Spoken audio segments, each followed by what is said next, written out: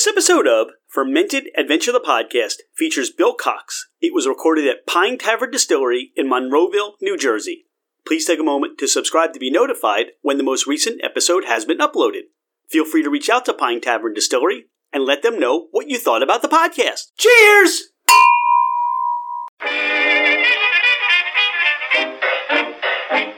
Hello, ladies and gentlemen, craft spirit enthusiasts, and those interested in the intoxicating world of craft distilleries, cideries, meaderies, wineries, and the occasional foray into breweries. It's Rich Shane, and welcome to Fermented Adventure, the podcast, where we bring you the fascinating people that are making the mash, fermenting, distilling, bottling, pouring, and delivering to you some of the finest libations in the world. Before we get started, here are a few housekeeping items. Thank you for bringing the podcast into wherever you are and whatever you're doing. We truly are grateful that you have chosen to listen and make us part of your day. It would mean the world to us if you left a 5-star review. This helps us climb in the rankings, and it makes it easier for others to find us. Don't hesitate to leave us your comments as well. If the podcast didn't meet your expectations, tell us why. We're always striving to improve. You can find us at fermentedadventure.com. We are on Instagram and Facebook as Fermented Adventure. Email us at fermentedadventure@gmail.com. All right, FA Nation, let's meet our guests. He's Bill Cox. I'm Rich Shane. Dawn Ranieri's here, and this is Fermented Adventure, the podcast. And we're here at Pine Tavern Distillery, and I'm sitting down with Bill as we talked about. Bill, this has been great. We are so excited. This is one of the first distilleries Dawn and I were talking on the way. This is one of the first distilleries that we went to and had a great time. You had live music going on. You had a food truck at the time, and a lot has happened since the last time that we were here. So welcome to the podcast. Thank you for having me. Welcome back.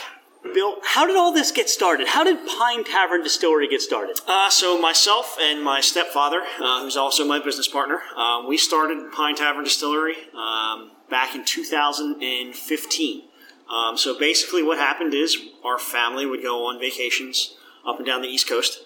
And what we would do is, I have 4 small children. We would pick a destination that had something for the kids to do and something for the adults to do. So we actually were in Sperryville, Virginia, and we visited a distillery called Copper Fox Distillery. Yeah, Copper Fox is great. So we went out there. We talked to the head distiller. We walked into his place, and we kind of went back to the campsite, and we were like, "Why is there nothing like this in New Jersey?" And so that kind of spawned the conversation. That was in 2014. And then we started doing some research. We talked about it, joking about it every once in a while, saying we should do something. And lo and behold, we come back. That's when Chris Christie was the governor of New Jersey. He basically enacted the craft distillers permit in the state. And so we kicked it around the idea some more, and we just decided, let's give it a shot and see what happens. Now, this is a farm. This is your family's farm that we're sitting on, right? Yes, this is my family's farm. The name of the farm is actually Hidden Pond Farm in Monroeville. It's 23 acres. Our primary crop is corn. So it's basically the thing we grow most years. Sometimes there's a rotational crop that we grow. This year was soy, but almost every other year it's corn. How long has your family owned this farm? The farm has been in the family for about 16 years. It started, my parents are moved from Washington Township out here, basically to escape the cluster and the commotion of that area, and they wanted something a little more relaxing, and that's where they bought this. So you went on these family vacations. You decided you kicked around these ideas of how do we start this, but how did you get the process started for a distillery? And talk about some of the struggles or some of the challenges you faced, because 2015, 2014, there weren't too many distilleries in even the state of New Jersey. I mean, a lot of that's still at its infancy. Yes. So when we started, we got back to New Jersey and we really started doing some research. We actually reached out to James Yoakum from Cooper River Distillers in Camden. We talked to him a few times. He had a distiller's workshop we went to. He basically planted the seed for us in New Jersey about how we can get started. We went to his place. It was a great place. It was in Camden, and we saw what he was doing, and we said, you know what? If he can do it here, we can definitely do it on our farm. So one of the cool things that we had is our original distillery building was already built. It was actually a horse barn that was never used. So that's kind of how that that whole process started. We started retrofitting it, started with the licensing, which was a whole nother issue. Yeah, because at that time, you were probably approaching people, and while this is a farm, there are no rules, regulations, there's no structure for being a distillery, maybe some guidelines for being a brewery or definitely a winery. So yeah, the cool part about it is New Jersey is what's called a right to farm state. So basically, if you process the crops that you grow on your farm, distilling, brewing, and winemaking is all covered under that premise. So basically, because we are a farm, we were able to justify opening a distillery in this farm space, and so we could actually use the products that we grow in our spirits. That was like so fortuitous that you found that just because of what you were doing, you already had an in to be able to distill and do what you wanted to do without having to have any extra structure, licensing, or even, I guess some sort of systems in place to begin to distill and do what you wanted to do. Yeah, we had a little bit of a background in farming as well. My grandfather has owned a farm in Berlin since the 1940s, or 50s, I'm sorry. And so I grew up on a farm. I grew up working on a farm, so I knew there was rules that would allow us to utilize what we can do here. But you had never distilled before? Technically? No. So, I mean, there was some experimentation. Yes.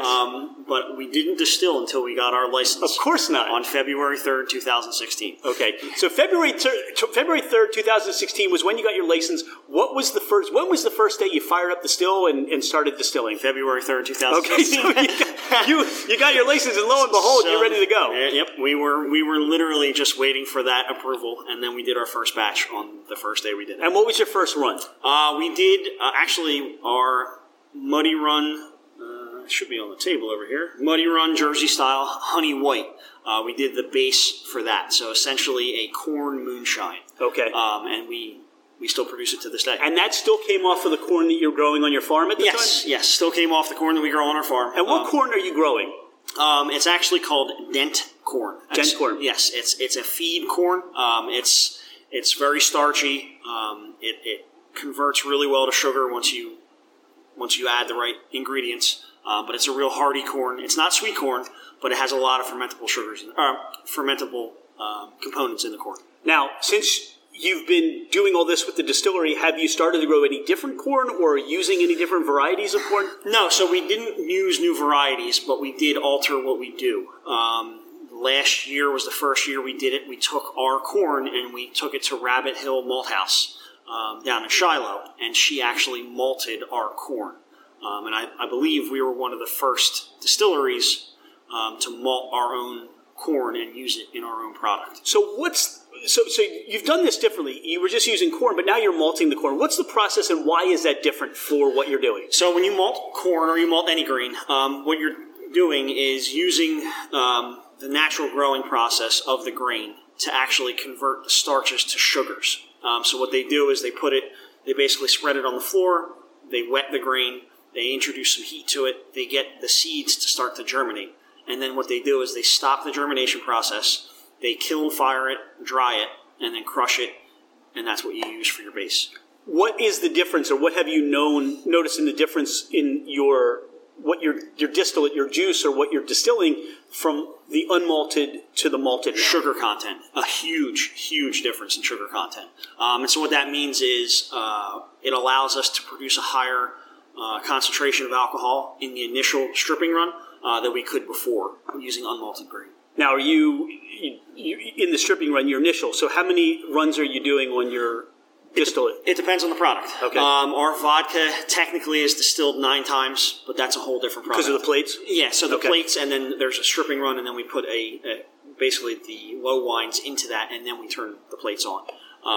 But our vodka is actually distilled from Pinot Grigio grapes. But mostly everything else, it's a minimum of 2 distillations, a stripping run and a spirit run. Now, we talked about there was really, until February 3rd, there was no distilling. But was there any history of distilling or any kind of fermented,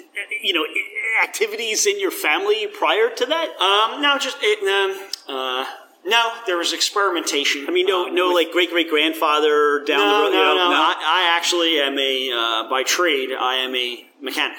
I grew up around cars, and that was basically my passion. I worked at a dealership for about 20 years. But, I mean, we got interested in brewing years before that. I bought my stepfather a little home brew kit, and we started messing with that a little bit. And basically, we just wanted to see if we can do the whole distillation process because we were such big fans of whiskeys and different spirits, but mostly whiskey. And that's kind of what drove us to do this. So you're a first-generation head distiller. Yes, I am. In the family. Yes. So in February, when we first distilled, that's when we really started to try to figure out what type of product we wanted to go to market with.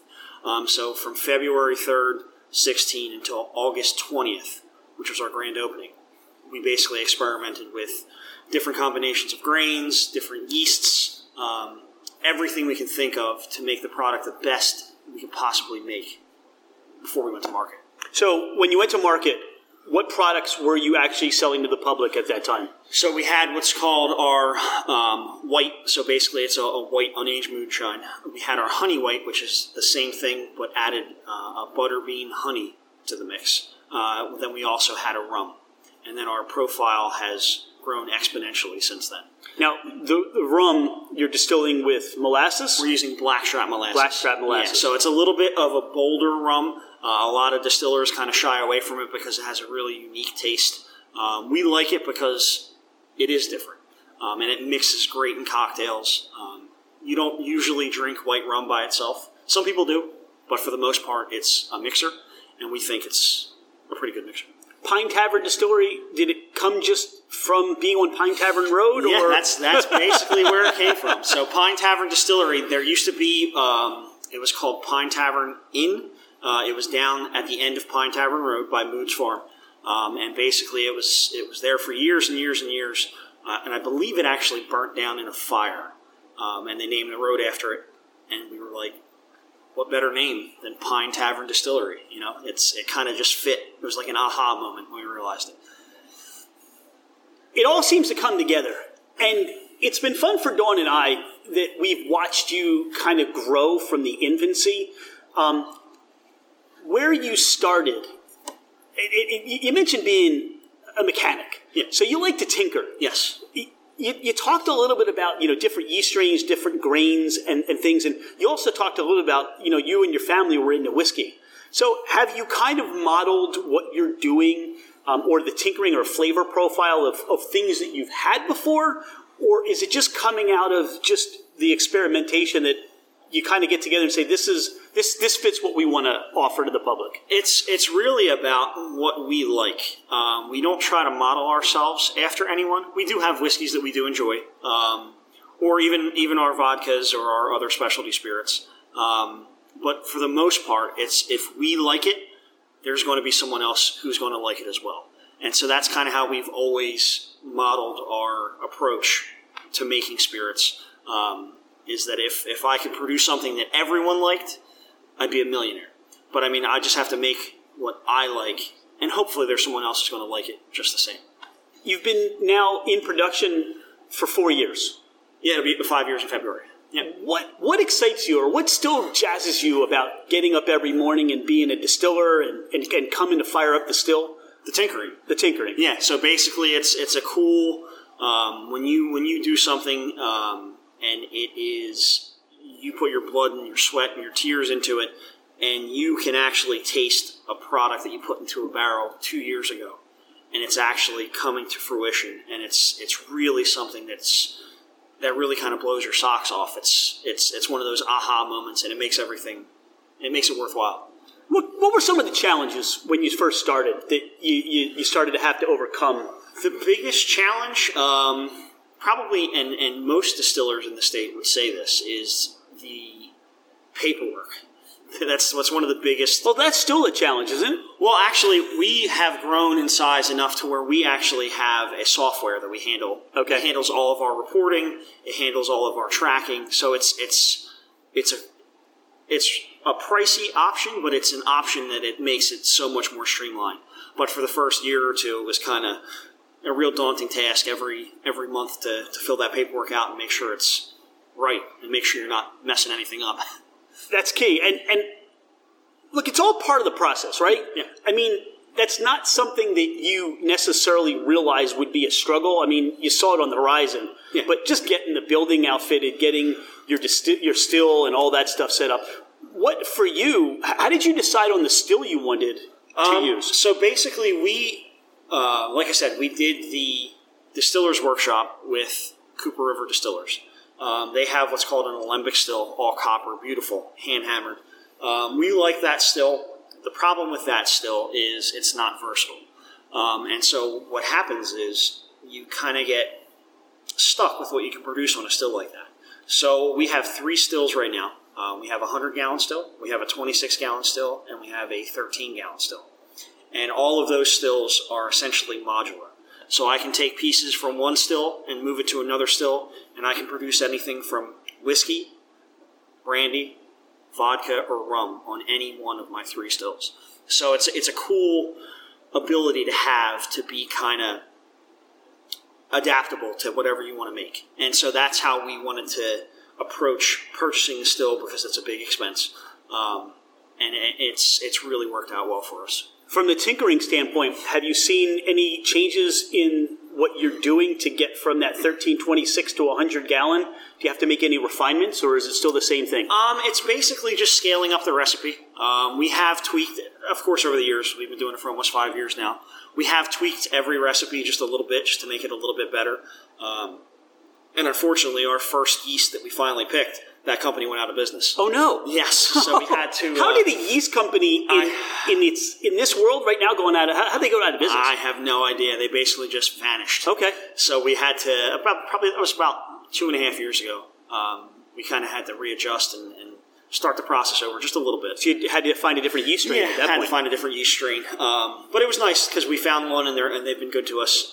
They make all different variations of yeast for us, so it's been an easy transition. Do you find, I talk to a lot of distillers and their yeast is maybe a little the secret sauce or the proprietary. Is there something about what you're distilling that you think that's really what sets you apart? Is it yeast? Is it the grain? Is it just you? So, well, it's actually a little bit of everything. So when you talk about, when you try certain variations of our spirits, like our blackberry flavored brandy, you can taste the freshness of the blackberries in the spirit. Because we're a farm distillery, even though we don't have blackberries on the farm, we get it from a local farmer. And so you can really taste the difference in how fresh the spirit tastes. And so that's what makes us unique. That's what makes us stand out a little bit. We try not to be one of those distilleries that flavor a lot of things. We have basic spirits, and we like to keep it to the You basics. want to let the grains and what you're putting into the still speak for themselves, right? We're trying not to mask any flavors. Well, that being said, we do have some maple stuff coming out soon. Okay. But I mean... big thumbs up from Dawn. But I mean, for the most part, we like to have the spirits do our talking. We like the basics, and we want to do the basics well. You roll out the distillery, and then you open up your little tasting room area. What was it like for you to start welcoming people to the farm and to the distillery? It was cool welcoming them here, but we kind of figured that, being the new craft distillery, being the new kid on the block, we were going to have people come out and try us. The cool part about it was when those people came back out and they told their friends about the distillery. That's how we knew we were doing something right. So that was the aha moment. Yeah, that was the aha moment. It's like, I was here last week and I told my cousin and they're coming out this weekend. So it's like, that means we're doing something right. And then you started the cocktail program, or what was I'm curious, the conversations with everybody sitting around trying to pick and make cocktails? So basically it's myself, my stepfather, we're the primary. And then my wife, she's a nurse, but she dabbles in cocktails every once in a while. So what she does is... I like that. Next time, we're just dabbling in cocktails. Yeah, there you go. Yeah. So what she does is she kind of sits down, and if she sees something that she likes, or she's been somewhere and likes something, we have basically a family meeting and say, hey, what do you think of this? Or what do you think of this? And it becomes a consensus. Yeah, we're South Jersey, so there are different kinds of family meetings that go on in South Jersey. Yes, that is true. This one sounds like a lot more fun. Yep. Sometimes you have to get up gingerly from these family meetings. But no, it's been a cool experience. Everyone has their input. My sister's the bartender here, so everyone has an input about what direction our cocktails are going. I have to say, and for our experiences here, you get a sense that everyone you talk to, because they're all family, but it's your hospitality. It's coming here and wanting to have your guest have a nice time, have a great experience. I don't think that was really the conversation that you had. I think it just probably from talking to you and meeting your other family, it just comes naturally. Yeah, I mean, we want it to be welcoming. We want it to be someplace you can come out and say, hey, I had a great time there. We didn't really design it to be like a place to come hang out. We wanted it to be a production facility and make a good quality spirit. But it just kind of morphed into a place where people can come and relax in the Salem County countryside and just kind of enjoy their day. And it's become a real nice bonus to having the distillery where people can kind of just relax. I'll tell you what, one of the bonuses for what our experience has always been, you always seem to have the best sunsets. Yeah. Yeah, we do have, it's the rolling hill that's kind of behind the distillery. It kind of peeks over the trees just a little bit, and it really does stand out. So that was probably planning, with everything else you were planning, that was that was planned. That too. We knew exactly which way to position the building. Now talk about that. I mean, we are in virtually a brand new space for you. Yes, so basically the farm, the Hidden Pond Farm, we built a building on the farm about a year and a half ago. And so basically this space is for the people who visit the farm. They can come and relax. There's a fire pit out front. There's a deck on the back, so you can grab a cocktail at the distillery and then walk out to the farm and just relax and enjoy the setting. It's been a really great space for us, and it really helps us give the people a better experience at the distillery. Now, I know with COVID, there have been some structural changes, restrictions. This is a good-sized space. I think you said you can get at least in this space at least 30 people, and then you've got the deck too. Yes. So because of the 25% restriction right now, we are allowed to have 30 people on the indoor space. And so basically, if the doors are open, it becomes an outside space. But indoors, we're allowed to have 30 people. And then you've got live music set up here. Yeah, every Friday night we do live music and we do food trucks. Okay. And while the weather's nice, we actually have a gentleman who comes out and hand rolls cigars on premises as well. You got a sunset. You got hand rolled cigars. You got amazing spirits, and you got everything going on. I mean, if you're in the listening area of Pine Tavern and you haven't been here, this is a perfect excuse to come out this Friday, if not any Friday coming up. And, I know the concern is, and we've talked about this, Dawn and I, that as it gets colder for some of these establishments, there's no room. And then it just, because of the restrictions, it just pretty much goes back to bottle sales. And is that something that you had done, or what's your bottle distribution right now? So right now, we self-distribute. We're in about 40 liquor stores locally. We've done really, really well wholesale-wise. Up until COVID, that was going to be our primary focus this year, was to grow our wholesale business. We've had to adapt that a little bit. When they let us open back up, we did some bottle sale pickups and curbside pickups and stuff like that. And that actually helped out, and people really seemed receptive of it. And so we're afraid that if they do the restrictions again, we're going to have to go back to bottle sale only. What, with everything you've learned along the way, what has been the biggest thing that you learned that you didn't expect that you were going to learn, or just kind of looking at, I didn't think I would ever need to learn that? The toughest thing probably would be wholesale sales. Like me being the distiller and being the guy who makes the products in the distillery, we kind of had the impression that because we're craft, people are just going to flock. Like, oh yeah, you guys are craft. We'll pick you up, no problem. It's been a real learning experience on how to handle dealing with liquor stores that don't necessarily want to deal with craft, or they say they have enough spirits. So that's been one of the biggest challenges of being a craft distillery, fighting the uphill battles against the big guys. It's fighting for space, right? Yeah, fighting for space on the shelf. Right, and it's going back to that experience you had with people coming to the distillery and then starting to invite people to come with them or, tell them they should go. I think it's the same thing when you look at, what's on the shelf for liquor stores. Because if enough people go into the store and ask for a specific distilled spirit, they're going to want to carry it. Yes, and that's been one of our biggest bonuses. If we tell them if they've been here and you like it and you have a local liquor store that you don't think carries our product, let them know and tell them to contact us, and that's how we have basically organically grown our wholesale distribution right now. Yeah, and for Dawn and I, and that's one of the things that I think that we always ask where we're ever going, what do you have local here? Because I think that helps impact everyone. Yeah. I mean, we talked about it.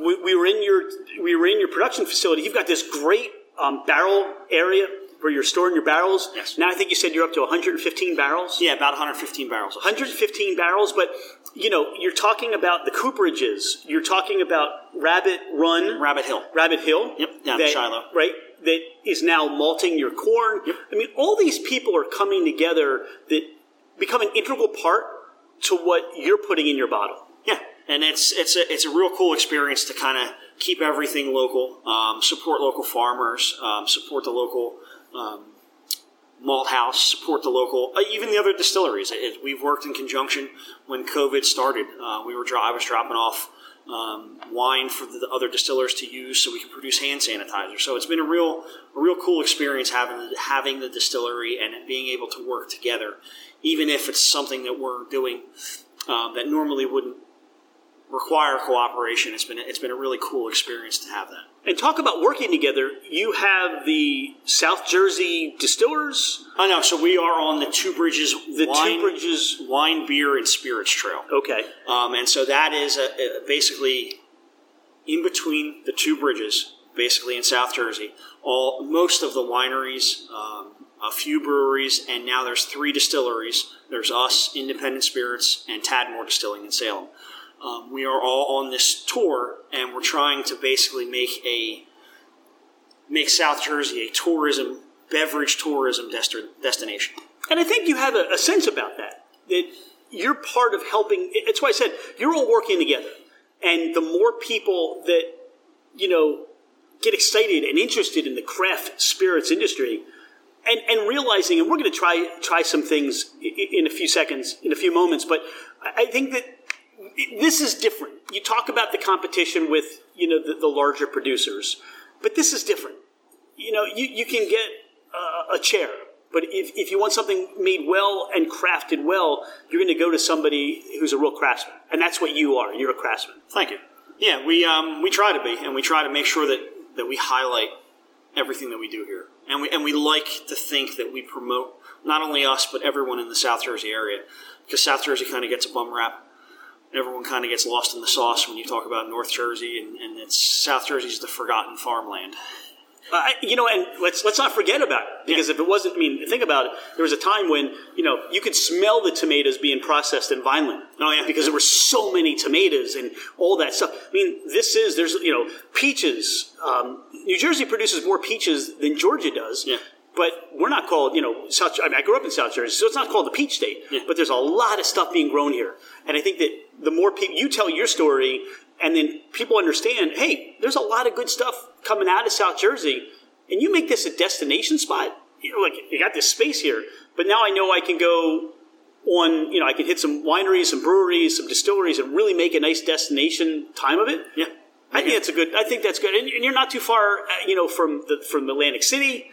So you've got a lot of stuff going on. Yeah, it's South Jersey. If you go on the website, the Two Bridges Wine, Beer, and Spirits Trail, you can really map out a nice day and make it so you can hit, like you said, wineries, breweries, and distilleries, and have a good day of it. Well, let's have a good day. This is, look, Dawn and I started Date Night Chronicles, so this is still date night for us, but you are now Bill, you're now part of our date night. The third wheel. So what do you want to start with? What can we try first? What I would suggest is let's start with the rum. Okay. How come you picked rum? Because white rum, like I said, it's more of a mixer. Our rum, like I said, it's blackstrap molasses, so it is definitely a unique tasting rum. I'll tell you, we'll share on the tasting. Sure. There you go. The best way that I describe our rum, and when you give it a good smell, is shoe fly pie. I love shoe fly pie. But I'll tell you what, I get banana. A lot of people say that as well. Yeah, I get the banana. You get the burnt marshmallow on that. So to me, it smells like almost like a banana cream marshmallow pie. You can nose that too. Now, how did you pick the blackstrap molasses? What was it about that for you? I know you wanted to be a little bit different in the process. So we did play with cooking grade molasses. We played with a few different other molasses. And we just liked the way that the blackstrap distilled out, if that makes sense. It had a very, very unique profile, and almost like in-your-face profile. And we like that about it. It's got a nice, it's a nice sweet flavor to it. You do get the bitterness or the blackstrap, the molasses, almost like that burnt, the burnt side of it. Mm-hmm. I'm still looking for the shoe fly pie, but that's really delicious. And it's a lower proof, about 80 proof. 80 proof. Yep. 80 proof. So you don't get a lot of ethanol. So if you're talking about making a cocktail out of that, or even that, to me, that's something you can sip. I mean, let's go back to what you're doing with the outdoor stuff and the bands and the food. You can really sip that and enjoy, but I'm sure you're making some really nice cocktails, or that's the base for that. Yeah, one of the biggest hits this year was our frozen pina colada with that. It really, really translates well in a pina colada, in a mint julep, a bunch of different cocktails that really, really do really well. It's funny because, I'm going through that same, the first thing I got was a lot of sweetness. But now you get a lot more of the burnt, the peppery notes on there. I get even a little lemon to it. So there's some citrus that's coming out of there as well now. That's nice. So this is one of your first products, right? That is one of the first products. Okay.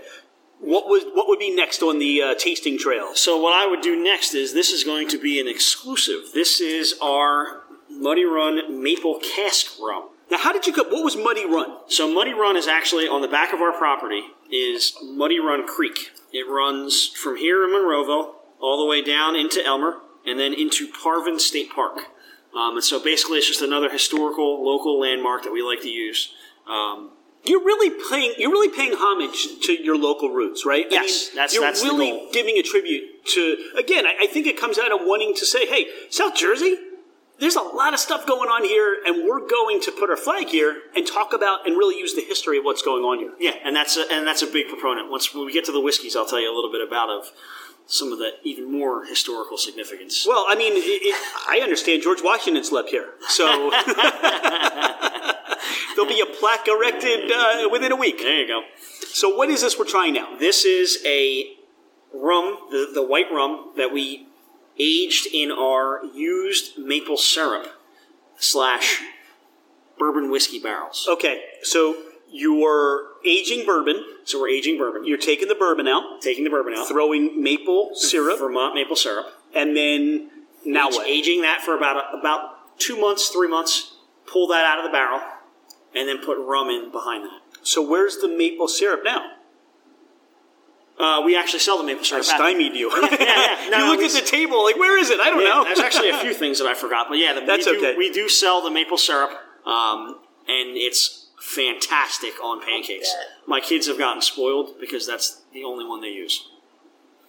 I'm just nosing this right now, and it's a wonderful nose to this. It really is. That's actually barrel strength. It's about a little more than 100 proof. There's no ethanol here. I can tell you there's no burn in the nose. It's just a nice, sweet, almost like walking through the forest, like the woods kind of nice smell to it. Yeah. Wow. See, I'm going to hand this to you, and I'm never going to get it back. I'm so excited. I'm not getting it back. So this is your white rum. Yeah, the blackstrap molasses-based rum. That goes right in the barrel. Yes. Now, it goes in at a little over 100 It goes in exactly at 100 proof. It goes in a little, yeah, okay. And so it's been sitting, this particular barrel has been sitting for about 2 years, so it's slightly above 100 proof right now. Yeah, you'll see. It's already, I'm never getting that back. So that is amazing. Thank you. Thank you very much. What was it, again, you're tinkering. What made you think about doing all that? Honestly, it's about, so we use a a craft cooperage from upstate New York. And he makes fantastic barrels. And who's that? His name's Bob Hockert from U.S. Barrel. Okay. And so basically he's essentially the cooperage version of us. He's a very, very small cooperage. He has a very limited clientele. We were fortunate enough to get into his barrel program, and we haven't really looked back since. So he uses a distressed species of American white oak, and that's what we age all of our spirits in. And it really makes a fantastic, fantastic spirit. I think that's key. And again, I wonder what conversations that you had to talk about even your barrel program and what the significance of what that meant for your spirits. And actually, Bob was key. Bob from U.S. Barrel. He was key in us deciding what we wanted to go with, because we experimented with barrels that were made down south, and they tend to have a smokier flavor profile. But the species of wood that he uses, it lends itself to a sweeter profile, and you'll definitely taste that when you try our whiskeys. What is still sitting on the palate for me now, it's almost like you get a grassiness to it, or a grainness to it. It just, all through that, there were so many layers on that. That was really nice. Thank you. That was really nice. Thank you. What do you got next? So next, we will wash it out with some vodka. Okay. I've never heard of anybody clearing the palate with vodka. This is our intermezzo. Yes, this is our Pinot Grigio-based vodka. So how did you pick a Pinot Grigio? Because we have corn that we use in a lot of our stuff. But we wanted something totally different. And so we started experimenting with different varieties of grapes. We stumbled upon Pinot Grigio because of the sugar content of the grape. And that's kind of how we started experimenting, started tweaking the recipe, and that's how we settled on the Pinot Grigio. You know, we have this conversation all the time that vodka should be tasteless, odorless, and while I can appreciate that point of view, trying something like that, if somebody comes to you and says, I don't like vodka, I'm not a vodka drinker. This is so different. Yeah, this is why I think you put an exclamation point and an emphasis on why craft is so important. Yes. Because that's special. It's different. Yeah. You get, there's a nice sweetness to it. You can actually, almost in essence of like a Welch's grape juice in that. Yeah, and that's the cool part about our vodka. Most people who try it for the first time and we don't explain exactly what we did and why we did it that way, they're like, this isn't vodka. Like, no, it is. It's distilled to over 190 proof and then cut back down. You could have almost stripped everything out of here and just pretty much just were left with just a grain alcohol. Yeah, yeah. So we could basically have distilled that to death. And basically taken all the flavor out of it. But we wanted to preserve some of the flavor of the grapes themselves. And you even, again, what's nice about your spirits right now as we're enjoying them, you let it sit on the palate, you come back to it, and there's still more that keeps coming. I'm still getting like that caramel note to it at the end. And I don't want to say burnt, because that's not really, for a lot of cases, we could talk about that with rum. But it's almost like that caramel note to it. Yeah, comes out. And like nobody's going to say vodka has a caramel note. Who would use that as a characteristic, right? Exactly. But this is what you're producing. Yeah, it's cool because it's totally different than anyone else. The closest mainstream vodka that would come close to that would be like a Ciroc, and that's also distilled from grapes. But they do a blend of grapes. We exclusively use Pinot Grigio. And that's being farmed somewhere close by? Or so we get it from Hamilton. Unfortunately, there's not a lot of places in New Jersey that grow Pinot Grigio grapes, so that actually comes from all over the world depending on the season. So It can come from California, it can come from Chile, but we actually source it from a company called Gino Pinto in Hamilton. Okay, so they're getting that juice from anywhere. Yeah, he's a wine supplier. And so basically we're taking a Pinot Grigio grape juice and we're turning it into a wine and then distilling it into our vodka. Way to go. We're 3 for 3. We got runners on first, second, and third. we got the cleanup hitter coming up. All right. I don't want to put any pressure on you now. So the next... See, this is, and I will tell you, Bill, this is exactly why we've enjoyed our times here, because you're really doing, and we've been one of those people that have left here going, if you haven't been to Pine Tavern, you got to go to Pine Tavern. Well, thank you. Thank you very much. And I think in a lot of cases, you're still one of the new kids on the block. So a lot of people had never heard of it. That's in South Jersey. Yeah. Well, the funny thing is, we are technically one of the new kids on the block, but if you look in the big picture in New Jersey, we're one of the oldest. There's only, I think we're number 8 in the state. Wow. And that's existing because Cooper's not there anymore. A few of them went out. Yeah. I miss Cooper. Yeah, I missed him a lot. Well, I mean, from what I understand, Rectalstown got some of their juice. Ben, the associate distiller from Cooper River, he's the head distiller at Rectalstown now. Right. So they've got, I think last time I saw they have 45 barrels or something that they were playing with. Yeah. I think their rum, their rye, and their bourbon, I think. That was the first time, and not to give them, not to take away on our podcast, no, that's fine. That was the first time we had, I think, a collaboration, a beer whiskey. Oh, something, yes. And that just, it's crazy. It was amazing. Mm-hmm. It really was. And that I'd not seen that. I had not thought of that. And that was really what started, looking at what other distillers were doing. And if they do a beer collaboration, I just love that. Yeah, so we do... When we get to not this one, but the one after. This is not released to the public. This is another not released to the public. This is our Muddy Run Applejack. This is about 2 years old, and this also is a little bit more than 100 proof. So this is an Applejack you probably have never had before, or anything like this. So generally an Applejack, like a mainstream Applejack, they take a neutral spirit, and they add a distilled apple brandy to it to make the Applejack. This is Moods Farms apple cider that we fermented and distilled. And so it's exclusively just apple cider. And then one of the other unique things we do, instead of aging it in a bourbon barrel, we age it in a rye whiskey barrel. So you get the spice from the rye that translates into the apple. On the nose, it's like drinking a hot mulled apple cider. I mean, it's on the nose. That's what's there. Yeah. And the first thing I got was, is it Apple Jacks as a cereal? Yes. I get that fruitiness of Apple Jacks, so you really hit it right with the name, the Applejack. Yep. But it's like fresh pressed apples right on the nose. And I haven't even tried it yet, so I'm going to try it, then I'll hand it over to you. Holy cow. Wow. Now, when is something like this? Are you just waiting for the TTB to approve labels? So actually, we did get the label approval done already.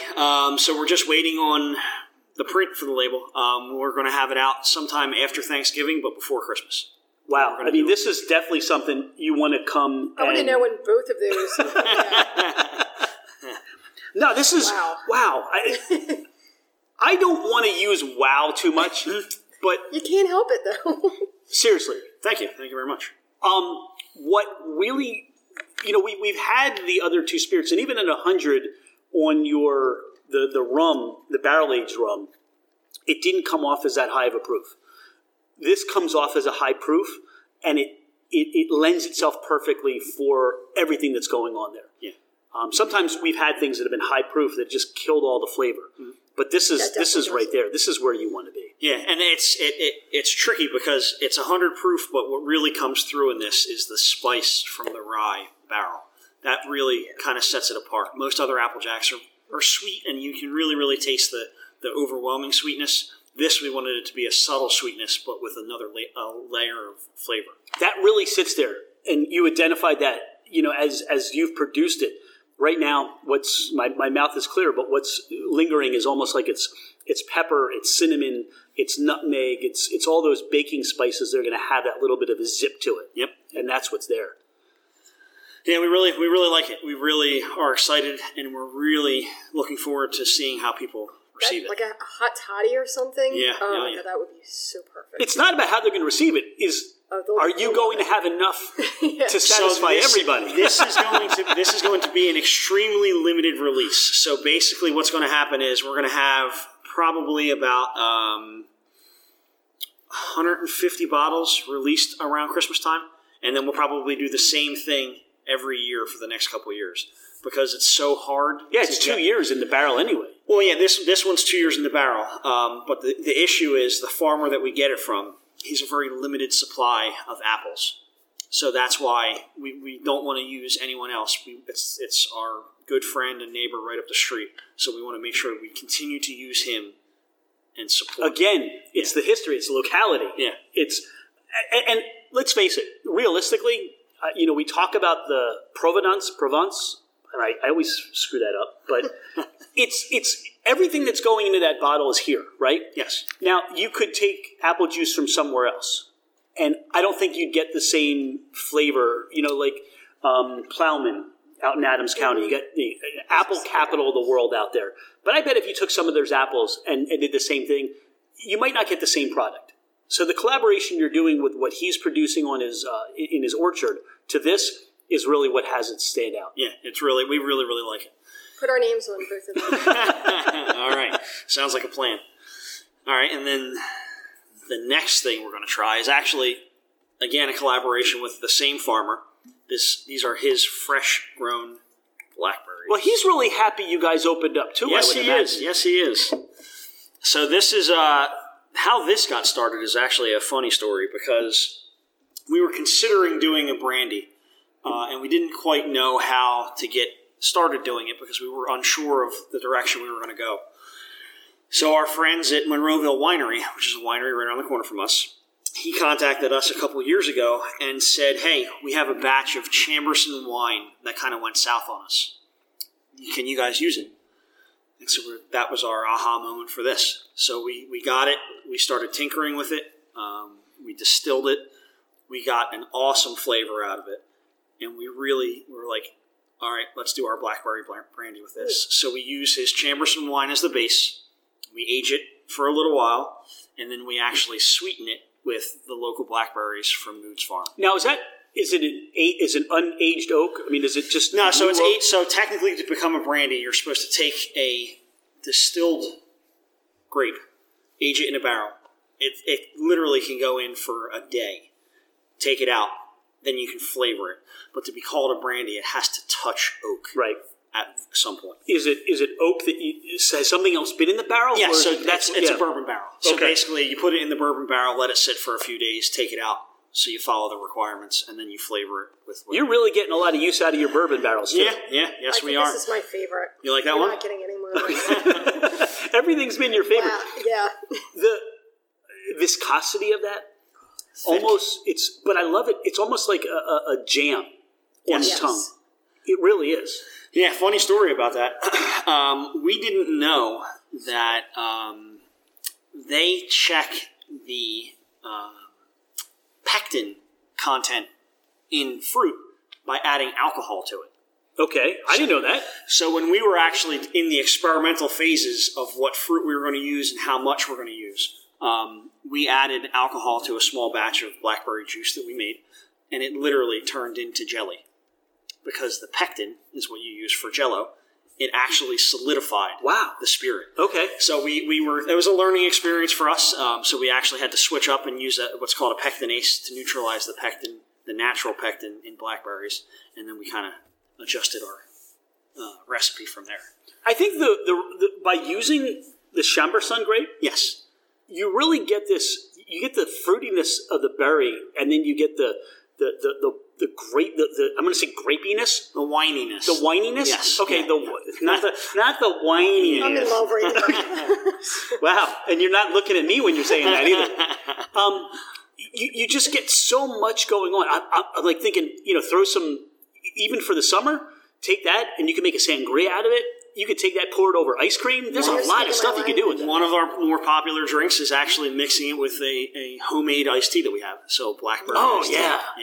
Oh, yeah. That sounds good. Yeah, so that's one of our more popular ones. That's like a Jersey tea or something like that. Yeah, we actually call it, see, none of this was scripted either. We just...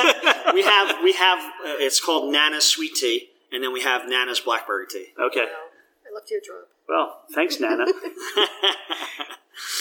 I'll tell you what, I it's almost like mic drop. You want to leave on that note, but there's more to. So, do you ship outside of the state of New Jersey? No, because of the laws in the state, we're not allowed to ship outside of the state. And technically, we're not allowed to ship at all. Okay. But some of our retail partners do. So on our website, PineTaverndistillery.com, we have a list of our retailers who actually will ship across the country. Okay. So if there's someone was out of state and say they were in Kentucky and they wanted to try our bourbon or our blackberry brandy or anything like that, they could go on there, order it, and then they'll ship it directly to their house. Well, that's good because people are going to be listening to the podcast right now, and they're going to start to say, well, I want some of this. How do I get it shipped? And now you have some distribution avenues to get it to them, which is great. Yeah, you definitely.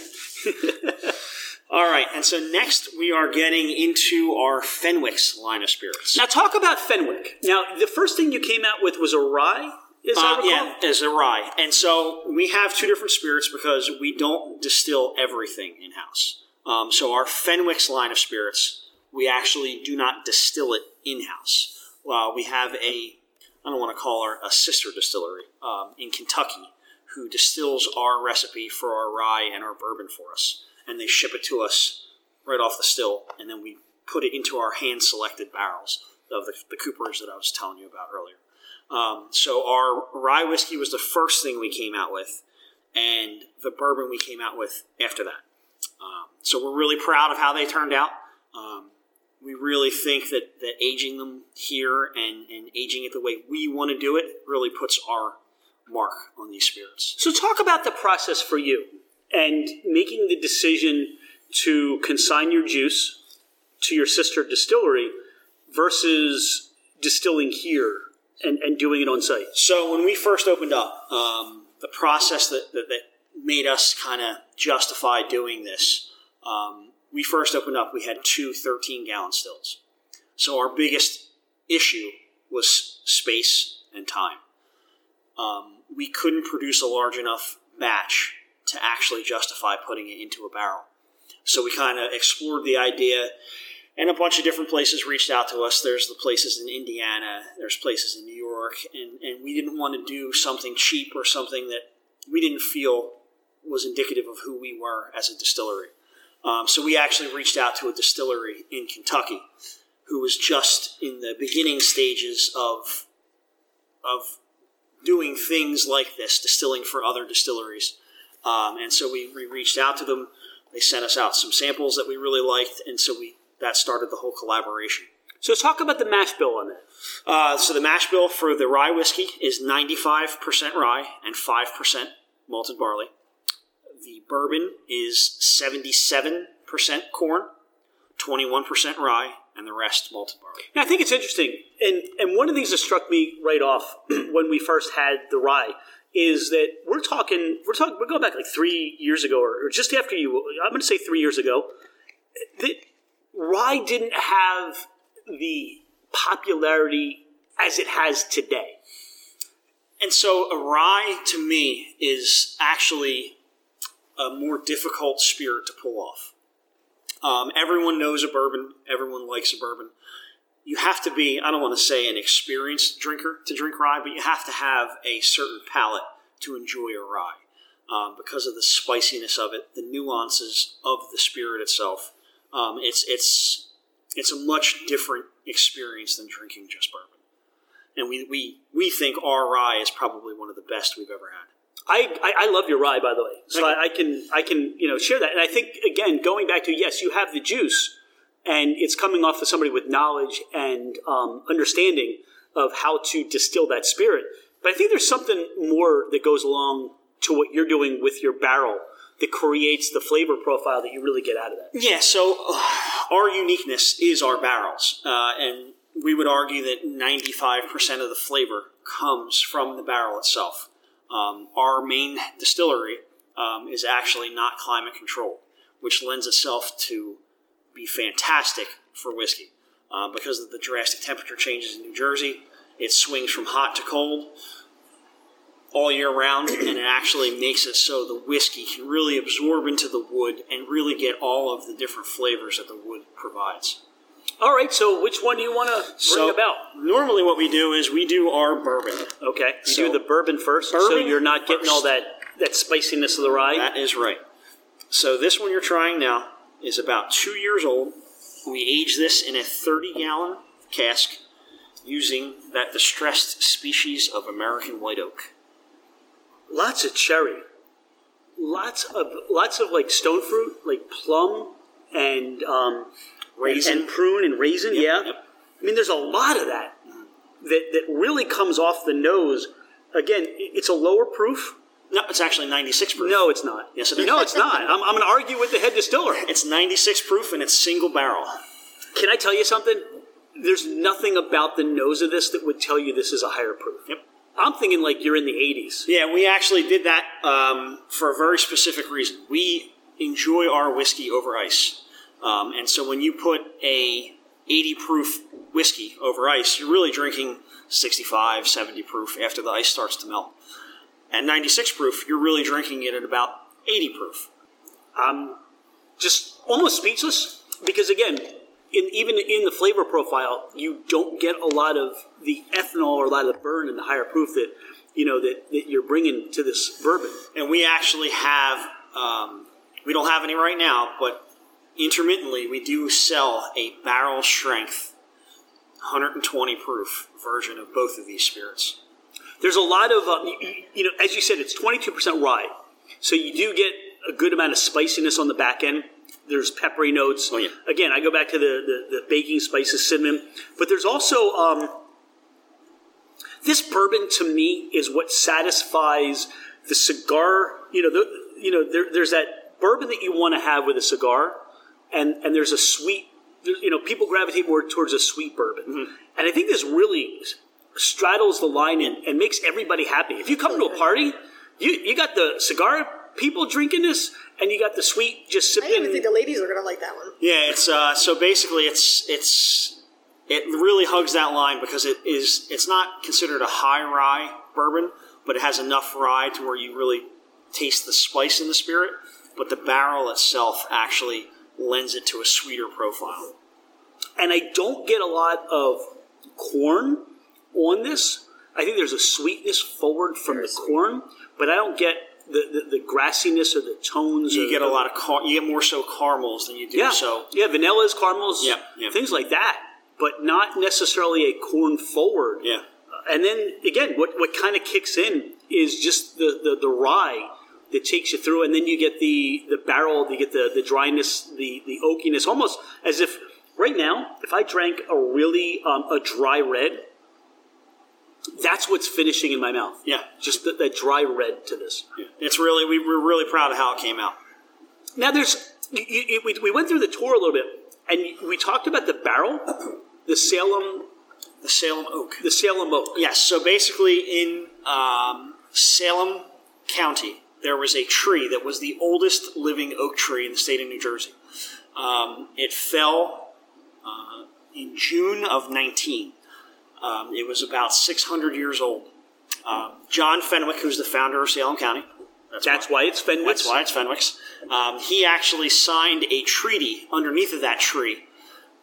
And so basically, the tree was a symbol of the settlement of Salem County and the surrounding counties made by him. And it was really, really cool, historical, significant tree in the area. And so that's the tree that we represent on this bottle. And so the tree itself, even though it's not here anymore, we still kind of pay homage to it. We're actually in the middle of redesigning the labels. Oh, awesome. The tree becomes bigger? Yeah, the tree becomes bigger Yeah. and much more pronounced, much more detailed, and yeah, you can take it. And so one of the cool things that we do with our Fenwick's line of spirits, we actually donate a portion of every bottle sale for the entire year to the Salem County Historical Society. Every year we do it.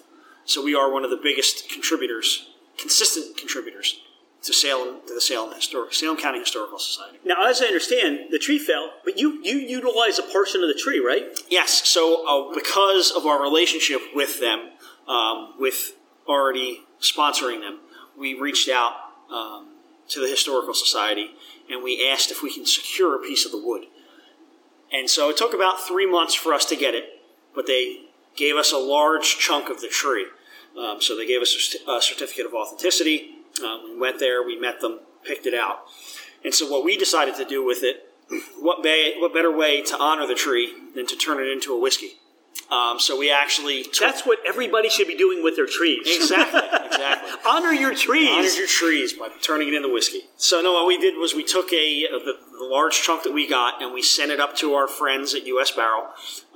He chopped it up, cubed it, charred it, and put it into a very few select barrels that we're aging bourbon in as we speak. And when is that going to be ready for bottling? So that is probably not going to be ready to bottle until sometime in 2022.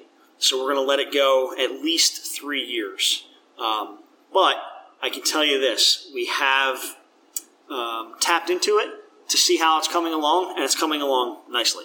I was curious, what's the char? Because you mentioned he charred the cubes. What's the char you're using on the barrel? Most of our barrels, it's a medium char, number 3. Some barrels are a little heavier, depending on the size of the barrel, because we use 4 different sizes here. We use 31 gallon, 15, 10, and 5. Now, are you doing anything with the heads? I mean, the barrels are just, are you experimenting anything different with your barrels? With the limited edition Salem Oak barrels, we had a custom laser engraved head that says Fenwick's, and it tells you the date that the tree fell, and it actually says that the tree is essentially 600 years old, and it basically commemorates the tree itself. And so those are the barrels that people have already been claiming dibs on, even before the whiskey's out. So, well, before that, you got to throw maple syrup in there. And no, those are probably going to be one and done. Right now, we actually already have a barrel in the Salem County Historical Society in their museum. So we're probably going to give at least one to them, one of the first barrels that we dump, just to kind of keep the tree relevant in people's minds in the history of Salem County. I'm just curious, did they plant a new tree in its place? Actually, what they did throughout the years, they actually took the seeds of acorns from the tree and they basically planted them all over the place. So you can actually go on to Salem County, the Salem County Historical Society's website, and they'll tell you what trees have came from the original Salem Oak. So there's a whole list of people, or a whole list of trees that have spawned from that tree. So that's really nice of them to start growing you more barrel. Yeah, right. Yeah. That's what basically that's what they're doing. Well, I don't think I'm going to be around in 600 years, but hey, who knows? No. Hey, let it get to 20, cut it down, make a barrel out of it. That's fine. There you go. However that works. So let's move on to your rye. All right. So this is the one. This is the first. You had the rye before you had the bourbon. Yes, and we did that because we love rye. One of the first ryes that kind of caught our attention was Copper Fox, the Wassman's rye. It was one of those ones that kind of made us say, this is different. And then we kind of graduated and we started branching out and trying everyone else's rye. I love this. So somebody's going to come along and they're going to say, you know what? I never really was into rye before until I tried Fenwick's, until I tried Pine Tavern Distillery. I mean, that's the way it works, right? So Copper Fox kind of got you started on this thought. We like rye, but this is what's really getting us to love rye, right? This is different. But this is how it works. Maybe somebody will say, well, I'm not a rye drinker. And then they try this, and now they're a rye drinker. Yeah, we've had that happen a few times. They're like, I've tried rye before, but I don't really like it. I'm like, listen, you can try the rye, see what you think. And 9 times out of 10, they're going to say, wow, that's a great rye whiskey. What do you think it is? Is it what holds people back from their perception of rye? It's not just rye. It's actually a lot of different spirits. Have you ever had the drunken college night where I drank way too much Bill, how you talk about you've never really distilled until February. I don't think I ever had a drunken college night. No. So that's generally what the misconceptions are spawned from. They've had a bad experience when they were younger, and it's like, I'll never try that again. In some cases, yeah, that's the truth. But most of the time, it's try it and then tell me you don't like it. And there's no way they can say no. No. I would say not. Like I said, 9 times out of 10, they're going to say that's pretty good. I like that. So it's again. I mean, we have this conversation more specifically about gin. That people have that drunken college night or that bad gin experience. Yes. Not necessarily rye. Sometimes the brandies and things that are easily accessible on the shelves and cheap. But I think the brown spirits, I mean, bourbon itself has always had that, popularity or the growth in popularity now. But rye seemed to have been, again, when you started to say, hey, we want to plant our flag with the brown spirit, it's going to be rye. Yes. Where most people would have gravitated for, let's try bourbon first. Yeah. And we wanted to do it because everyone was doing a bourbon. And we wanted our rye to be basically the launch of our brown spirits. And so that's why, like I said, we enjoyed it so much that we wanted to give our best effort to put out a quality rye. And we think we've done that. I think I can tell you have. And, again, this still probably continues to be one of my favorite ryes, even from when we, so 3.5 years later, it still has that same gravitational pull to it. This time, what I get is like a cherry cola, almost like a Dr. Pepper note to it. There's a surprising sweetness to it. Yeah. With 75% rye, you'd almost... 95% rye, thank you. 75% corn. 77 corn. All right, I'm going to stop doing the math. But with that high rye content, you really expect more pepper forward. Yes. You'll get some of the sweetness from the rye, but there's a lot of character to this. And that's all about the barrel. That's why the barrels are so important. Because the grain pattern of the barrels that we use are tighter. So when they char it, it lends itself to that sweeter flavor profile. Now, we can geek out on this for a second. Yes. Was that specific in your intention to get a tighter grain? Yes. And then the reason we decided to do that, because if you've ever had some bourbons and other whiskeys that you get from down south, like Kentucky and Tennessee, they have a very smoky flavor profile. Not that we don't like smoky, but we like our spirits to be slightly sweeter. And we were researching for a long time how to get that sweetness into it. And the research that we concluded, or that we conducted, the grain of the wood has to be a much tighter grain to lend itself to have that sweeter profile. Now, what is it about the tightness of the grain? Does it allow So less? It allows less of a char, less deep penetration of a char, so you can really get the natural flavor out of the wood. And so that's what, again, brought us back to U.S. Barrel.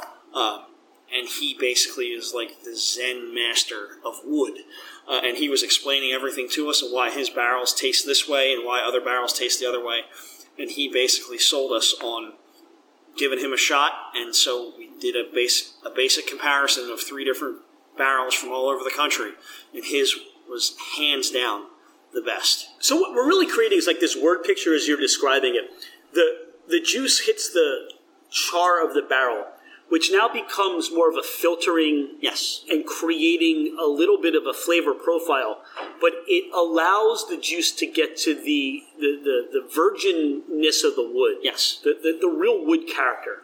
So you're really getting past the char into the wood and back out, and it's pulling. Yeah, it's that. If you kind of think about that in your head, how it works. Yeah, it's kind of think of it like a sponge. So it's that back and forth, that in and out. That's where you get all the flavor for the whiskey. That's where you get the color for the whiskey. That's where the whiskey becomes whiskey instead of just moonshine, essentially. That's where the magic happens. And if you have the right wood and have the right temperature which you age it at, you can really make a phenomenal spirit. Well, you're doing it. Thank you. I don't usually like ryes. They're probably my least favorite. See? Yes, but yours, because it has that sweetness, it's probably one of my favorites. Well, thank you. What I always like to impart, and for Dawn and I, and this is what we like to share, we're big fans of what you do. I mean, I wish you were closer.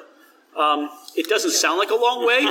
But on a weekend to try to get down here when there's no COVID and we're staying over anyway. No, but what I really want to look, this is exactly to me what craft is all about. You're not you put your name on this. I mean, you literally decided as a family, we can do this. We can make this happen. Let's take our farm, let's grow our corn, let's integrate the community and everything else around, and you're putting out some amazing spirits. And what I would tell you, again, for people that have not been to Pine Tavern, this is really worth the trip. And the setting is fantastic, and this new space and everything you got going on is definitely worth the trip. Well, thank you very much. So what's the future for Pine Tavern? I mean, you're one of the eighth oldest in the state. Yeah. So our goal, 2021 is going to be a big year for us. 2020 we were hoping was going to be that year, but COVID kind of had other plans. So our goal this year is to increase our wholesale footprint. We kicked around the idea of doing a distributor. We decided against it for the time being. But our big goal this year is really to push out and to get out into the public. We're rebranding or redesigning the Fenwick's label to have a more visual appeal on the shelf. But like I said, our goal is to really expand the business and promote Salem County. That's our goal.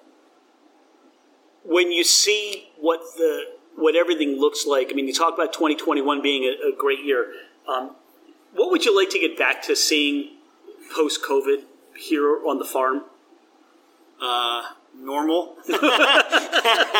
No, I mean it's a shame to have to. One of the biggest adjustments we had to do. We were always very family friendly, very, very family friendly. Because of the COVID restrictions, we can't, in good conscience, allow kids to run around and potentially have something happen with kids. So that's one of our biggest things that we wish we could change, is the fact that we had to become a little less family friendly because of the space constraints and the other rules that are in place. So we would love to see everything go back to normal. We can invite the families back, have more family-oriented days like we used to. But that's probably the biggest thing for us right now. Well, for Dawn and I, this is our fermented adventure. And we are really grateful for the time you've taken. I mean, this is a Monday night or Wednesday night. Well, it's date night, I should know, right? But, I mean, you took time away from your family. And to share your spirits with us and, what goes out there to, the podcast world, and we're grateful for that. Is there anything that we didn't talk about on the podcast that you wanted to interject or let people know about? No, just if you like us or you want to give us a try, make sure you contact your local retailer, tell them to reach out, and we'll be glad to stop out and see if we can get our product on the shelf. And you're on Instagram and Facebook? Instagram, Facebook, and Twitter. Yes. At Pine Tavern Distillery for Instagram and Facebook, and Fenwick's Whiskey on Twitter. So here's the thing. This is definitely worth contacting and finding a way. Go to your website, see who's distributing. If you're in Iowa or you're in Wisconsin, Hawaii, find a way. I mean, I guarantee nobody's making what you're making in Hawaii. So they definitely, when you start seeing a rush of distribution in Hawaii, this is why. Bill, thank you so much. Thank you very much. This has been great. Appreciate your time today. Thanks for sharing your spirits with us, and we look forward to coming back and seeing you again soon. Well, thanks for having me. Have a good day. Thanks, you too.